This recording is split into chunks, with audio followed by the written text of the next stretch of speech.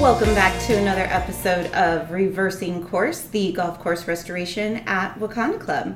I'm Rhiann Kinney. I'm the general manager here, and I have here with me Dane Wilson, our golf course superintendent, Aaron Kruger, our director of golf, and special guest Dan Moore, golf historian. Welcome. Hey, good morning. Good morning. Okay, well, we're another week in. Dane, why don't you give us an update? Yeah, we've been moving along really well, just like we have been this whole project, and really the processes that we've been going through, they're continuing on, just, more so on the east side. But at this moment, we're actually turning a new phase where we're starting to finish holes off. So that's always a nice point to get to, because then you realize that you're starting to work yourself out of it. In our industry, you're always not concerned, but you find yourself just growing grass, and it's an unnatural state sometimes to be on the opposite side of that, where you're killing it, tearing it up, moving stuff around. And you think to yourself sometimes that, where's the light at the end of the tunnel? And so this is that point where we're kind of coming around the corner and seeing that light. And like I said, while the processes are still going on further out ahead of us, but those processes are actually maybe 4 or 5 holes ahead of where we're at now. So we actually just seeded number 3 yesterday. We've got a couple tie-in things to do today before we can start running the water, but we should be done with that around 8:30, 9 o'clock this morning, and then just let the water fly. Other than that, and part of putting some of that stuff back together, within the past few days, we've had, obviously, the sod company come in to do some of the green complex, or one green complex and a tee complex. And then we've had an asphalt or cement crew in to run our new cart paths over on the west side, so we're done there for now until we get to 18T. Tyler Ray and Jim Ryan were in this week. We've shaped and approved 2 and 17 green. So 2 green was drained yesterday. It'll be ready for mix today, and then 17 green will be drained either between today and tomorrow.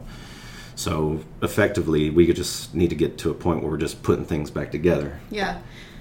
So 2 and 17 were actually complete rebuild Correct. greens. So that's a little bit different than what we've been doing. These are kind of the first full rebuild greens that we've done in the project now. So how was that process?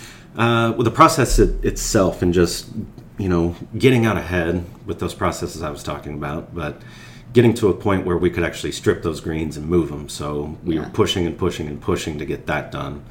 But within the last week and a half, we were able to strip both of those, as well as a third of number 5. And we've completed 6 greens now to that point for our expansions. And while we could have done it this week, with the weather that we've had, we're kind of in that, what do they call it? What are we in? Heat dome? Yes. Whatever that is. But this week just wasn't appropriate or right to strip any sod back and try to make that work. So weather breaks this week. We get back to it next week. But with that being said, what I tasked the irrigation team with was to get as many greens loops done as they could. Mm. And so as it stands now, we only have 2 more greens loops to run, both of which are just on opposite ends where we don't have the ability to tie in the main line, or our new main line. It's the last points of connection. But we also looked at that. We'll run that new main line and get that connected this week. Ultimately, we've got 5 more greens that we can address with the mix and sod expansion. So by my math, looking at what we've got ahead of us versus what we've got available, we're going to be able to strip probably at least 5 and 15 this week, leaving only number 9 for us. Wow. Then that'll get us in a position to start the earthwork on 5 as well as 15 and start moving forward. Yeah. So in preparation for seeding, so we started seeding this week, and which was slightly ahead of where we were trying to be for starting seeding, so that was great. But in preparation for that, you put down a test plot of the Dominant Extreme 7 onto the driving range in our nursery. So that went down 3 weeks ago? How long ago? 4.5 weeks ago. Okay. We had planted that. And you could call it the driving range or the firing range, depending on if you're hitting balls or trying to pull sod. So. Okay. But yeah, we did that 4.5 weeks ago, and our original thought process behind it was, obviously it is a test plot, so we wanted to see how things react and how things would progress, especially with this new grass. So our original thought process was we'd go through, we'd airify, verticut, and then slit seed into it.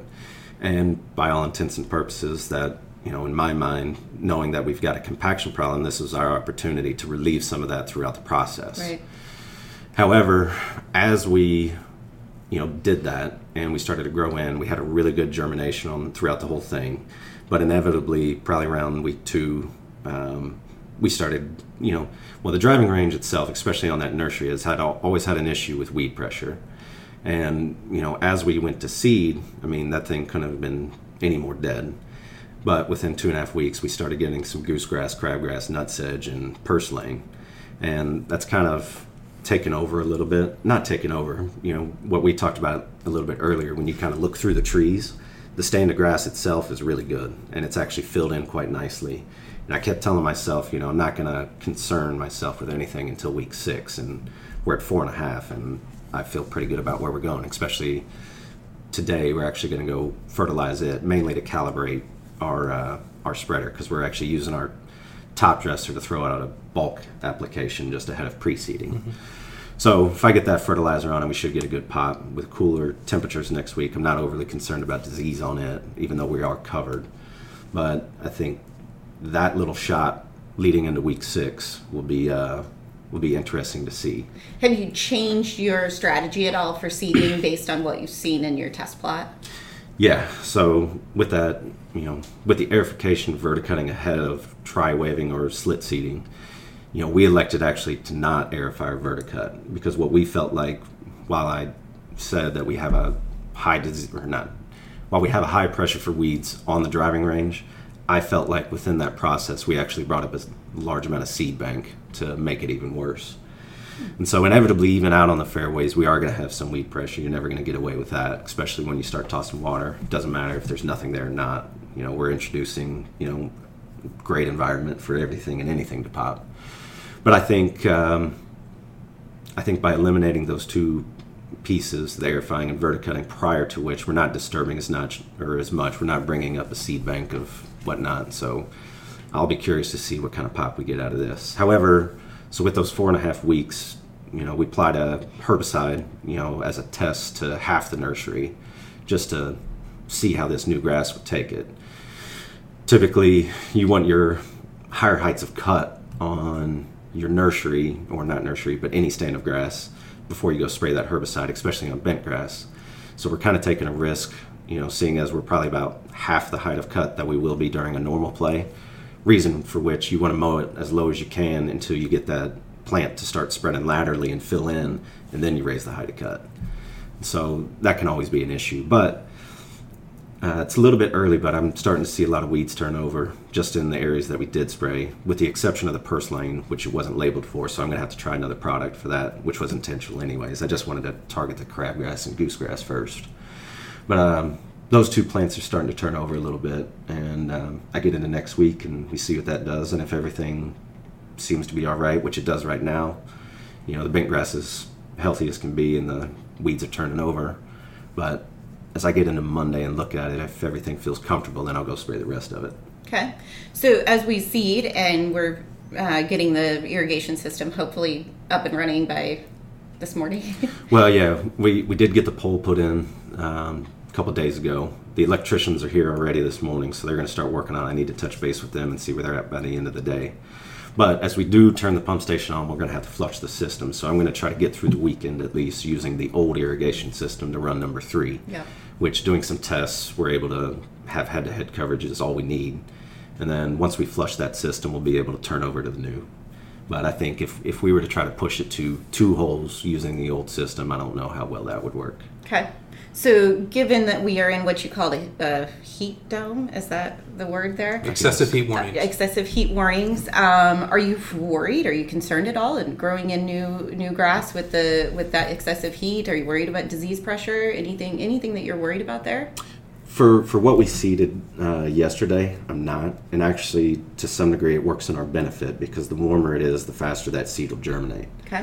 And so I think that works for us. In terms of, say, what we've planted already on the nursery, we're covered with our fungicides, and the way that we water that anyways. We always typically run 3 minutes an hour until we get seed to germinate, until we're ready to mow and get to the 2-leaf stage. But as we get to that 2-leaf stage, we wean ourselves off of the water a little bit. And regardless of whether we're in grow-in or, trying to fill in, we'll call it, we typically cut the water 2-3 hours before nightfall, because what we want to do is have that plant and that surface dry out before we go into the night, so that we're not susceptible to overly wet soils, especially in the morning throughout the night, especially, well, when we have these 75, 77 degree nights.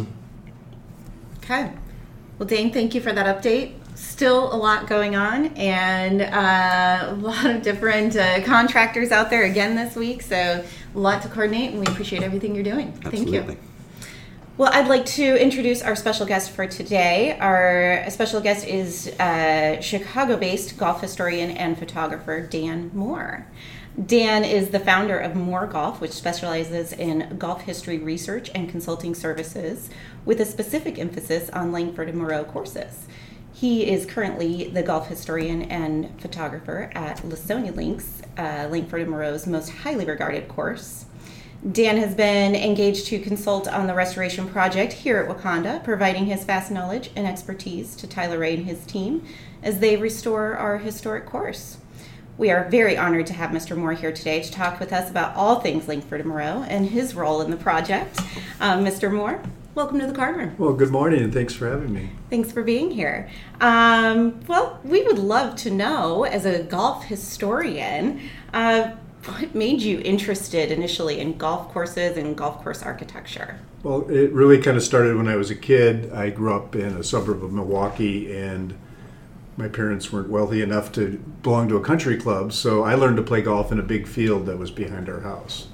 And as a 10-year-old, 8, 9, 10-year-old, I would go out there and design my own golf holes and play to the tree, the pitcher's mound of the little baseball field that was there. It was the first Hogsback green. I designed an island green in the cul-de-sac of the street where there was a grassy area in between the concrete. Nothing to say about Pete Dye, but I came up with the idea in the 60s.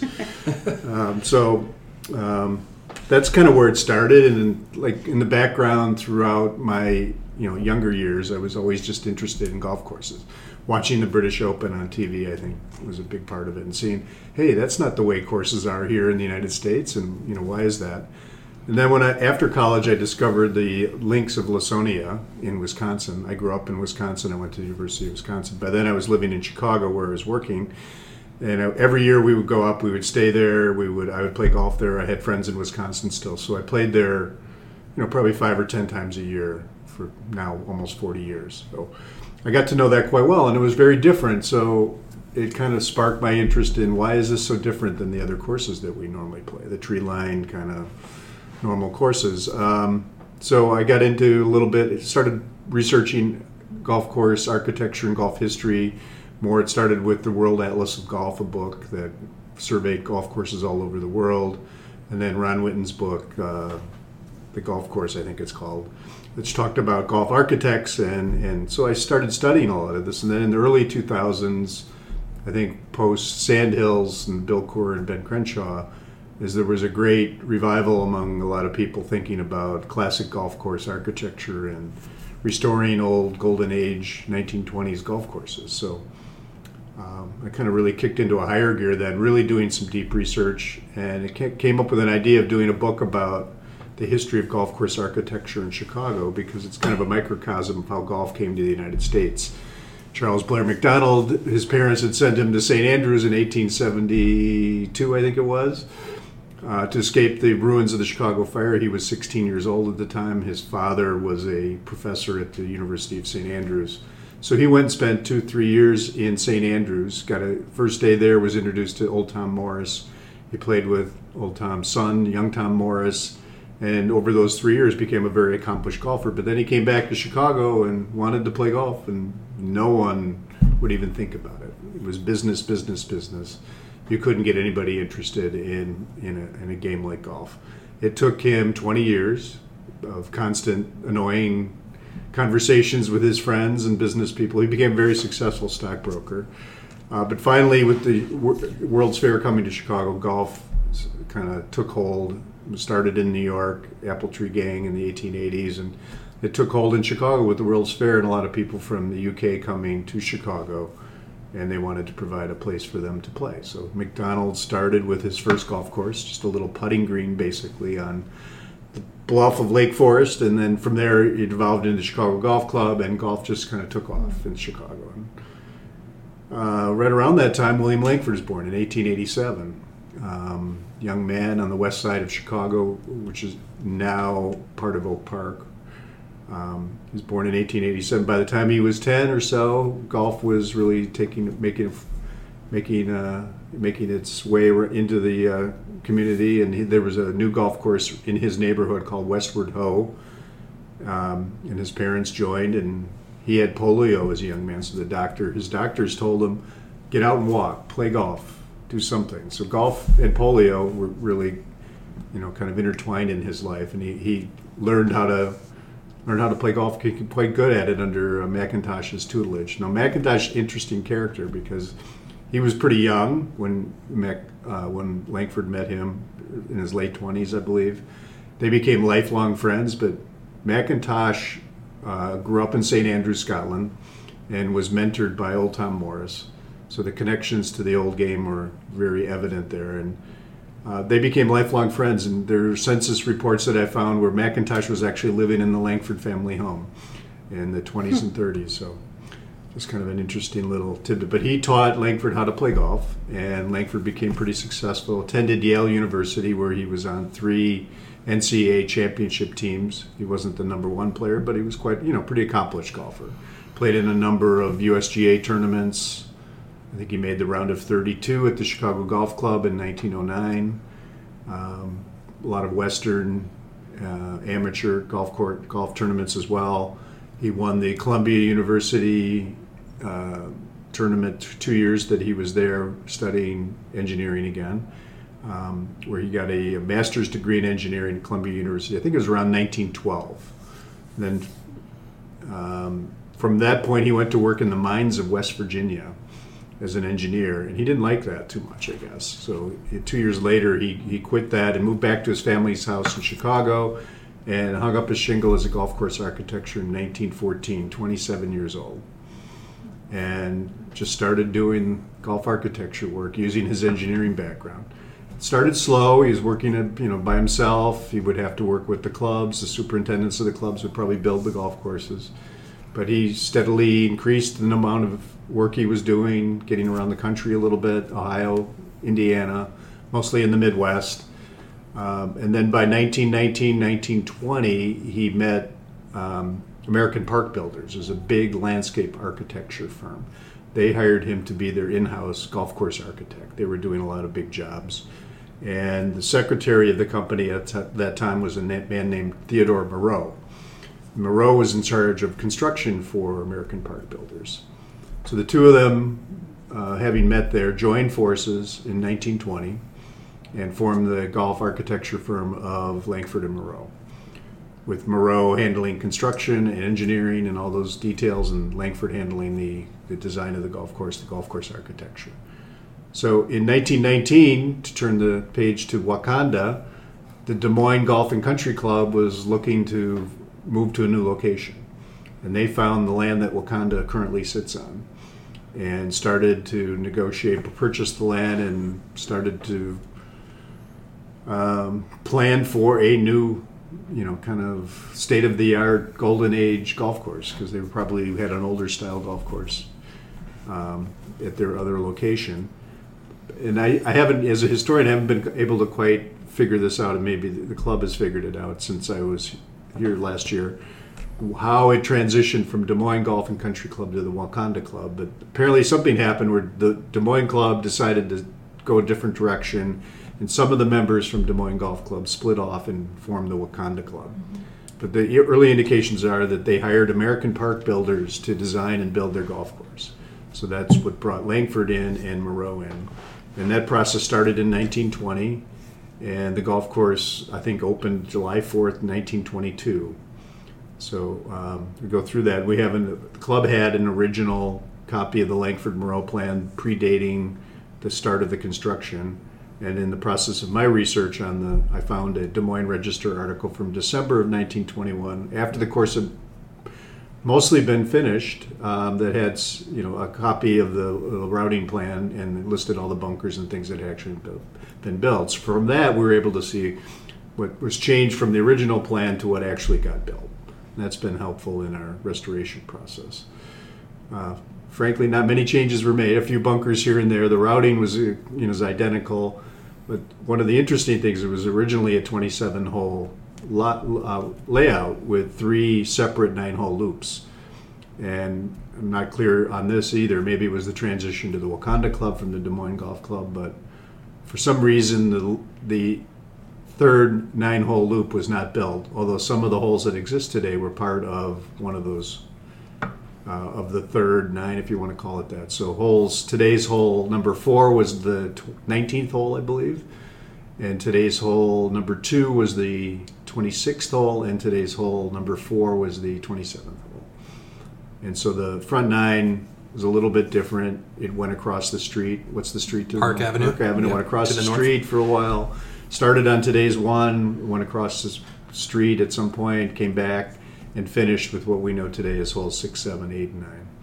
That was the front 9, and the back 9 was pretty much what it was up until you get to after 16, in 17, actually the second and third hole got part of the front 9. I misspoke. So that's kind of the background and the history of how Langford and Moreau got involved here.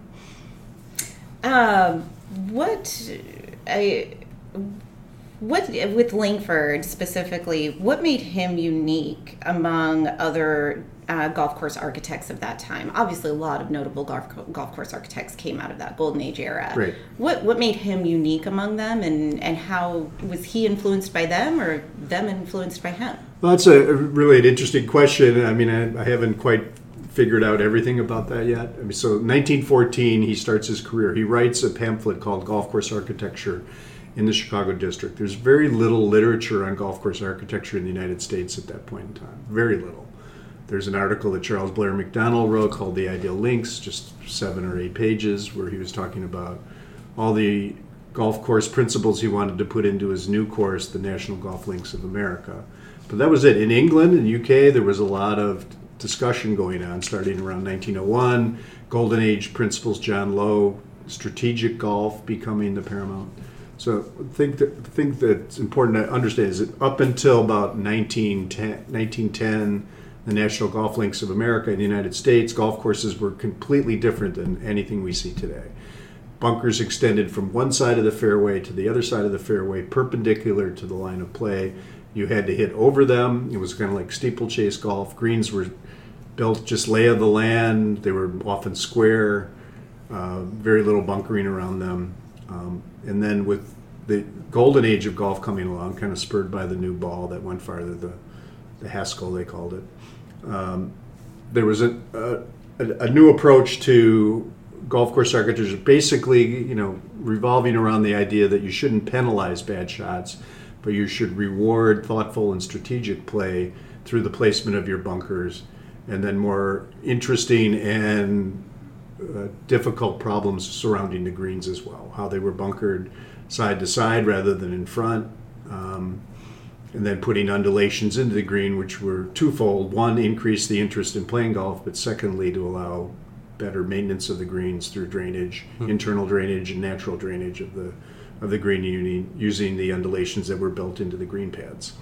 So that started in England, basically. Harry Colt, and he wrote a lot about golf course architecture. So Langford, an educated guy, got an undergrad degree in engineering at Yale and a graduate degree in engineering at Columbia. Very interested in golf, a very accomplished amateur golfer. He probably was well read in terms of what was available. During those years, he was on the East Coast when the National Golf Links was being built. Strong Chicago connections. He had obviously played at the Chicago Golf Club when he was a kid growing up. 1909 amateur there on the older course. That was the old architecture in Chicago. So I think he was very on the cutting edge of what the latest thinking of golf course architecture was all about. How to use bunkers. And I think he talks a lot in different things about thoughtful golf, strategic golf, challenging a good player while giving the lesser player an alternative avenue and route of playing the hole. I think a fundamental aspect of his golf is he wanted to challenge good players while also making the game enjoyable and interesting for less accomplished, physically accomplished golfers. So that's a big part of his architecture, and I think that translates into, he has a lot of big, massive bunkers on his golf courses. They're not there to penalize people. They're there to say, challenge me if you want to, or you have this wide expanse 30, 40 yards to the left. You can get around me. It might cost you half a shot to get around me, but there you go. You can pick and choose how you want to play this.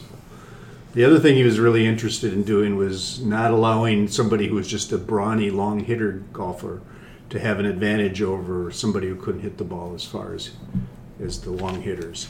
And he tried to do that in a number of ways. And one of them was to have long par threes, where a skilled shot rather than just a long shot was necessary, so that the shorter hitter might have to hit a 3-wood or a driver to get to the green, but if he was accurate with it, he might have advantage over a longer hitter who was hitting a 3-iron, for example, but couldn't hit the green because they're not as accurate. So he tried to balance things out. The other one was through wide variety of hole distances, short par 4s, medium length par 4s, long par 4s, just so that there was a great deal of variety and interest in how the holes were set up. And then the same thing with the par 5s, having 1 or 2 shorter ones, and then at least one really long one for its day, 560, 580 yards in 1920 was a very long golf hole. And he always had at least one like that. And I think you see that here as well, where you have different lengths of holes varying from the short 15th to the longer 8th hole, for example, and then the other two are kind of in between. So as Tyler Ray's brought you on to this project to assist, what is your role as you're here and consulting with this project? Well, a couple things. One is just to kind of help him in the research phase of it to figure out what was here originally. As you guys who are here know, you're seeing the transformation that's going on. What was here originally is very different than what was here a year ago. And what's going to be here is going to be very different. And so we're basically trying to provide this historical research into what was actually built. We have that plan I talked about. I found the December 21 plan that shows a little bit different. A couple bunkers here and there, not big changes, but a little bit. And then the other thing we discovered in the research is that the one thing that wasn't finished in December of 21 was the greens. And I think he's noticed, and I've noticed, that the greens here are not what we would typically find at a Langford-Moreau course. Well, I don't know if that's because of 100 years of evolution and they were rebuilt at some point in time, or if they weren't originally built the way Langford would normally build them. One of the things I found in the research was that early on the club transitioned to a new form of bent grass, Washington bent, that had just been starting to be used on a lot of golf courses. And that the first superintendent had a sod farm actually at his house, probably a farm nearby, and was bringing the grass in and grassing the greens probably right up until the course opened on July 4th, 1922. So, finding some of that thing, and I think during the construction phase, the other thing he wanted me here for is I've seen a lot of Langford-Moreau courses. I've studied them for 20 years now, just to have another set of eyes to help him get it as close to right as possible. I think he's just looking for, maybe if we do it this way or that way, and just another set of eyes in his effort to deliver the best possible product for the members of Wakanda. So how do you reconcile that? How do you, assist him with making those decisions on what to do with some of these greens that might not look like they exactly fit, but, we're going back to all these original features and all the other areas of the course, and how do we reconcile the two and make sure that they still blend with the greens? Right. Well, one of the things you're doing is you're building 5 brand new greens, right? And he and I have had some discussions. He's done a lot of research on Langford-Moreau independently of me, so he's very well versed in Langford as well. But kind of just having a sounding board back and forth talking about what greens of Langford-Moreau's that we know are original that could be used as inspiration for the greens that he's building here. So that's kind of what we've been doing. So just taking the second hole, which we've been working on this trip, kind of an inspiration for the hole is some of the holes that were already here on the, maybe didn't get built on the other side of the road. He looked at a lot of those on the original plan. And then also a hole that would fit that land, which is the second hole at Culver Academy, which is it's going to have a similar look. his plan had 2 bunkers on the hole, and then when we were sitting there standing looking at it the other day, we made the decision that 1 bunker would fit the terrain of Wakanda better than the 2 bunkers that they have at Culver. So just little things like that. He's seen that hole, I've seen that hole. I go there every year and play Culver, and I have photos and I have research. I have a picture of the Culver second green when it was just seeded and built. So we know what it was originally, and then we have pictures of it today. And then over the years as well. They actually have a pretty good archive of material, historical material at Culver, so it's interesting. Do you remember the first time that you came to Wakanda? I do. Tell us about that and what you saw. I was in my prior life, as the executive director of the Directors Guild of America. I came to Iowa because Iowa had passed a tax credit to promote filmmaking, and I work for the Directors Guild of America, labor union in the TV and film industry. And part of my job was to visit all the movie and TV sets that were in the Midwest. So I came to Iowa to visit the very short-lived spurt of production Iowa enjoyed during their, I think the tax credit only lasted a year or so. So I came here and I was going to go visit a set, and the airport was right there, and I saw Wakanda. I go, well, I better go to Wakanda. So I called up the club and said, would it be possible to come by and take a look? And they said, sure. So that was, I think, 2009. At least that's the timestamp on the photos I took that day, since it was 2009. And so I could see the land was just something really unique and different and special.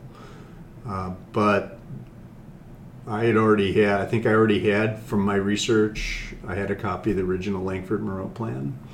That's an interesting story too, if you want to get into it. So I was able to see what was here originally, and I went back and I go back and look at old aerials and things like that. So the course was built pretty close to the original plan.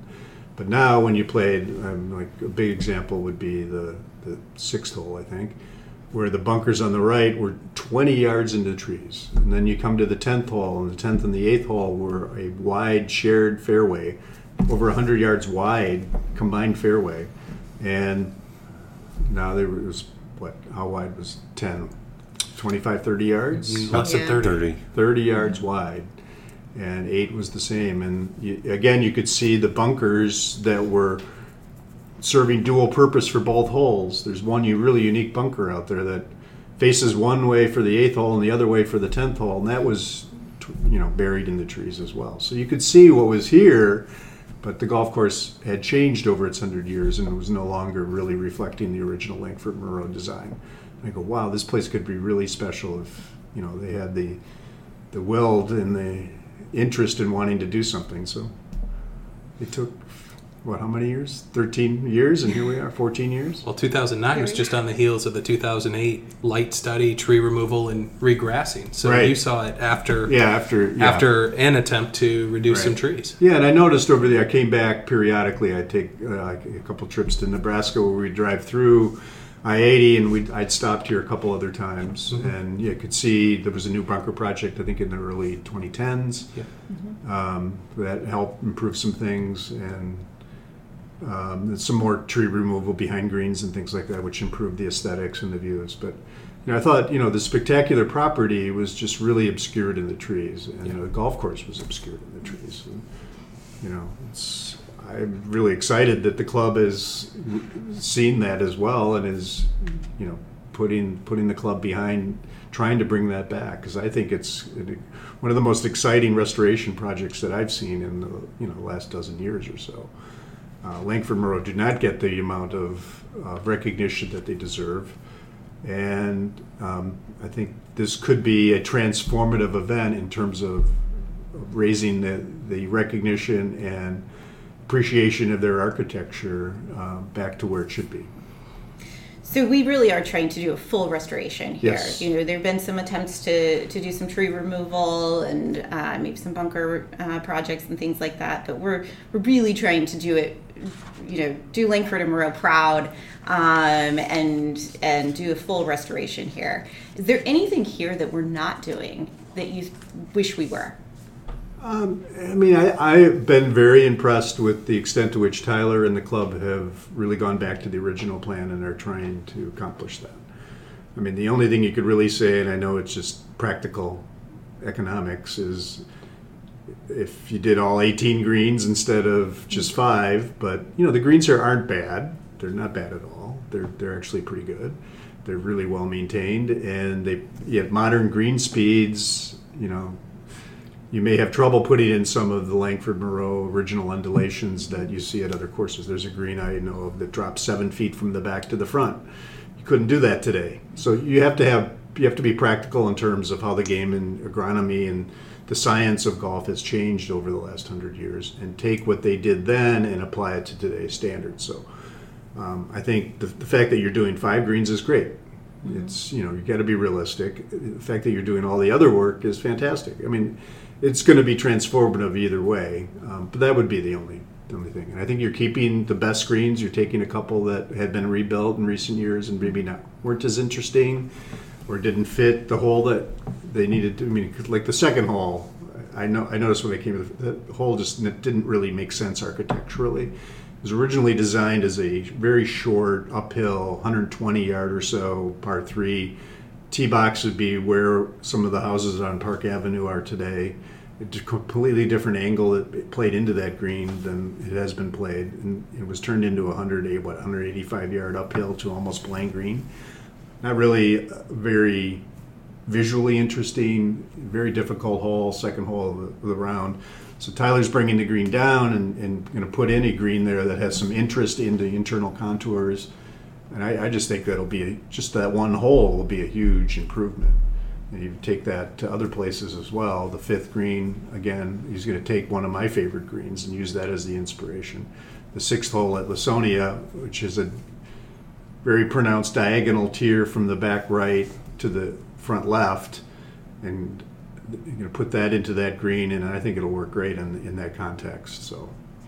And this, the same at the other greens. He's taking inspiration. You're not going to slavishly copy them because that doesn't really work. But using the inspiration from those greens and those concepts and applying them to the greens that he's rebuilding here.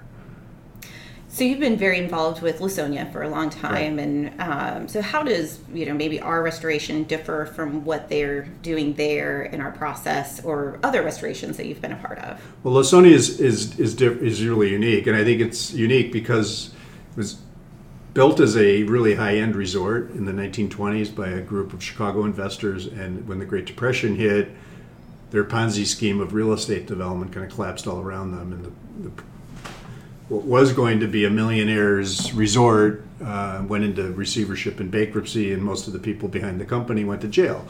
So it's one of those stories when things caught up with them. They overextended. They promised things they couldn't deliver on, and so be it. But the course went into bankruptcy all through the 30s, and then in the 40s, during World War II, the American Baptist Assembly purchased the land. It's a beautiful 1,500-acre property right on Green Lake in Wisconsin. 26-mile circumference lake, spring-fed, one of the beautiful lakes in Wisconsin, and turned it into a religious retreat. So golf was not their primary mission. So they left the golf course alone for 100 years, basically. There's a few trees planted, but nothing really got changed. The greens were original. The bunkers were all still there, original. I think 40 of the original bunkers had grassed over. And I think we found 2 bunkers were removed and 1 bunker was added. That's it. I mean, for a golf course 100 years old, that's a remarkably intact original golf course design. And Ron Force had been there in the late 2000s and removed a lot of trees and put some native fescue areas back in and expanded some of the fairways to some extent. But then Craig Haltom hired me 2 years ago to help them take it to the next step. They're redoing all the greens that grassed over, all the bunkers that had grassed over, and taking a look at some other things. We're going to remove the 1 non-original bunker. We're going to put back the 2 bunkers that are completely gone, and then all those 40 grassed over bunkers, we're restoring all of those and putting sand back in. So that's actually a very easy process, just because most of it's original. But getting the bunker sizes right, and a big thing there was the mowing lines were not nearly as wide. So reconnecting the mowing lines, they probably took them out 15, 20 yards this spring, and reconnecting them to how the fairways flow in curved lines of the fairways and how they connect to the bunkers and the greens, the fairway bunkers, and then into green side areas as well. That's another thing that the plan here is doing as well. So, So what does our restoration here mean to you and other Langford enthusiasts like you? well, I know on the Twitter sphere of golf, where there's a Twitter handle called Langford Moreau, they've been talking about it quite a bit. I've talked to other golf course architects, and I think everybody's really excited to know that this is happening. Everybody knows Wakanda Club from the Principal Charity Classic. You can see that it's not an original, at least in the style and the presentation of the golf course, not original to Langford and Moreau. And the fact that, and I keep telling everybody, I've seen the plans, I'm helping them, it's really going to be a true restoration. We're going back really sympathetically to the original plans. I'm impressed with the level of and degree at which sticking to the original plan. It's really impressive. And I think that's going to have a huge impact in the golf world, particularly since it is a senior tour event. It's going to be on TV every year, and I watched this year, and they were talking about the restoration already, and there was you could feel and hear the excitement building a little bit. And I think people are going to be blown away when they see this. The land is being opened up. The rugged roller coaster nature of this property will just be with the tree removal. I think it's even more beautiful than it was before. You get these wide landscape views across the golf course now that you didn't have before because the trees block them. And there are going to be places where you get on the golf course and you look around, you're going to go, wow. I just think there's going to be 3 or 4 really wow moments for people when they play the golf course now that they didn't have before. And that's exciting. I think that's what the original architecture was. There were trees here originally for sure. And there are going to be a lot of trees here when you finish, but there are going to be a lot fewer trees than there were 2 years ago. And I think the golf course will look more beautiful as a result of that. I know it's a hard sell sometimes to the members, but once they see it, I think they'll understand and realize that as well. I think a lot of members will have 18 wow moments. Yeah, they might. Reopen. They're going to see a couple. I know. I'm thinking probably, that way. if they're seeing some of the photos on Twitter now, they're probably having some wow. Yeah. What would you tell our members if they're, as non-historians or other just regular golfers, what would you tell them to look for as far as golf course architecture? If they're looking at a golf course, of course, it's always, aesthetically beautiful. Right. But how would you kind of give somebody the shortened Cliff's Notes education on golf course architecture and what to look for? I would say take a notebook and go around the golf course and write down what's the purpose of every bunker on the golf course. Why did the architect put that bunker in that location? And there's so many reasons for using bunkers. Langford used a lot of bunkers just for framing and artistic reasons, to make the landscape look nice. So the first hole is a great example. You stand on the tee, you're high up, you see this bunker down in the fairway. In the distance, it's really beyond the reach of most golfers. Most golfers are not going to be able to hit their drive into that bunker. But it's there as a marker of how the hole looks and plays. But then when you get down, you hit your drive down there. I know I've hit a couple times that I played here. There was one time 3 of us drove. We all hit it in completely different places. One high up on the left, one in the middle on the left, and one down the right. And they all ended up within a few feet of each other, right in front of that bunker in the rough. But with a beautiful view over the bunker right up to the green. The green perched high on the hill beyond. So that bunker was there, I think, directing you to where it is, to where you're going to hit your shot, and then it's in front of you as you're trying to approach the green. And it creates an eye line. The top edge of the bunker creates a little line directing you where to go. So I think you see that throughout the golf course. You're going to see that constantly. Just go through. I'd go through and just kind of why did they put a bunker here? Beyond here, what are some of your favorite courses to play? Well, just sticking to Langford Moreau, Lawsonia, because I've been playing there for years, and I just think is a historically accurate, maintained golf course. It's a public golf course. It doesn't have country club level conditioning. I think if it did, it would be in the top 20 in the country. A lot of people feel that way, but it just doesn't have that. And it's great because it's a public golf course and everybody can play it. That's a favorite. Other Langford Moreaus, I was just recently hired to go to Texarkana Country Club, right on the Texas-Arkansas border, 1924 course. Another course, they just really beautiful setting and surroundings, reminiscent of Augusta National. Maybe not quite as hilly, but that kind of southern pines, kind of sandy, loamy waste areas, Pinehurst, Augusta kind of look to it, and a really, really well balanced, interesting golf course. So it's Texarkana, X being the big thing. There's a feature in the middle of the golf course where the 12th and the 18th holes combine, kind of like your 8th and 10th holes combine. But they combine to form an X, a big X between the two holes. Is it crisscross play? They don't crisscross. Really? They meet at a central bunker right where the lines of the X meet. There's a central bunker that plays as a bunker for both holes. So the 12th is a dogleg left. You come down to that bunker and go left. And the 18th is the same. Come down to the bunker and go left. So you're playing on the outside arms of the X for both holes. But when you look at the plan, right in the middle of the plan, there's this huge X. It's really kind of unique and funny. But that actually a very, very well designed golf course, and it's lost its way a little bit. They were the first golf course in the country to build USGA greens in the 1950s. So they blew up all the original Langford Moreau greens and the greenside bunkering. But a lot of it's like here is a lot of the fairway bunkers are still there waiting to be restored. So that's one. In the Chicago area, if you want to really get to know what Langford Moreau original greens were like, you go to Kankakee Elks.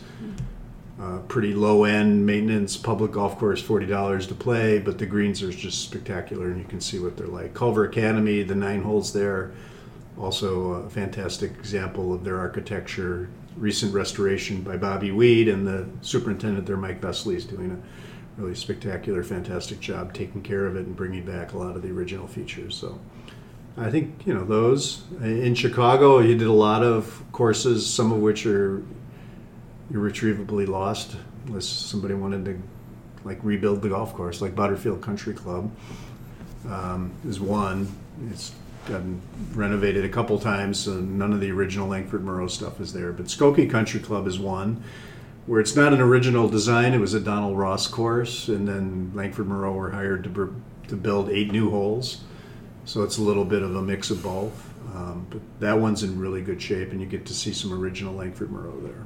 And that's probably the best of the work that remains in Chicago. There's a Bryn Mawr Country Club where the Langford Moreau features are gone. Great example of how to build a golf course in an exceptionally flat piece of land compared to Wakanda. So. Well, we have several reasons to thank you today. We thank you for being here and chatting with us. We thank you for your assistance with this project. Your expertise has been instrumental in our restoration. We thank you for assisting us with our centennial book this last year, which is also something that you excel in doing, and we appreciate your assistance with that. And I have a personal thank you for jogging my memory of designing golf courses in our backyard in the fields behind our house in western Iowa with my 2 older brothers. That's what we did during our summers growing up. So I thank you for jogging that memory as well. So I did the exact same growing up. Yeah. Yeah. These kids having fun now. They sit there and use their thumbs. Got to get outside. Got to get more kids outside. The pandemic's been good for golf. Hopefully more kids are outside. Absolutely. It's kind of nice coming here, even during construction. The kids are out on the putting green and the driving range, and Aaron's been working with them. It's great to see. It's a game for all generations, for sure. So, well, thank you very much, and we look forward to seeing the finished product and having you play. Me too. Of course. I'm excited. I really think this could be one of the more exciting, transformational restoration projects in the country this year, for sure. Thank you.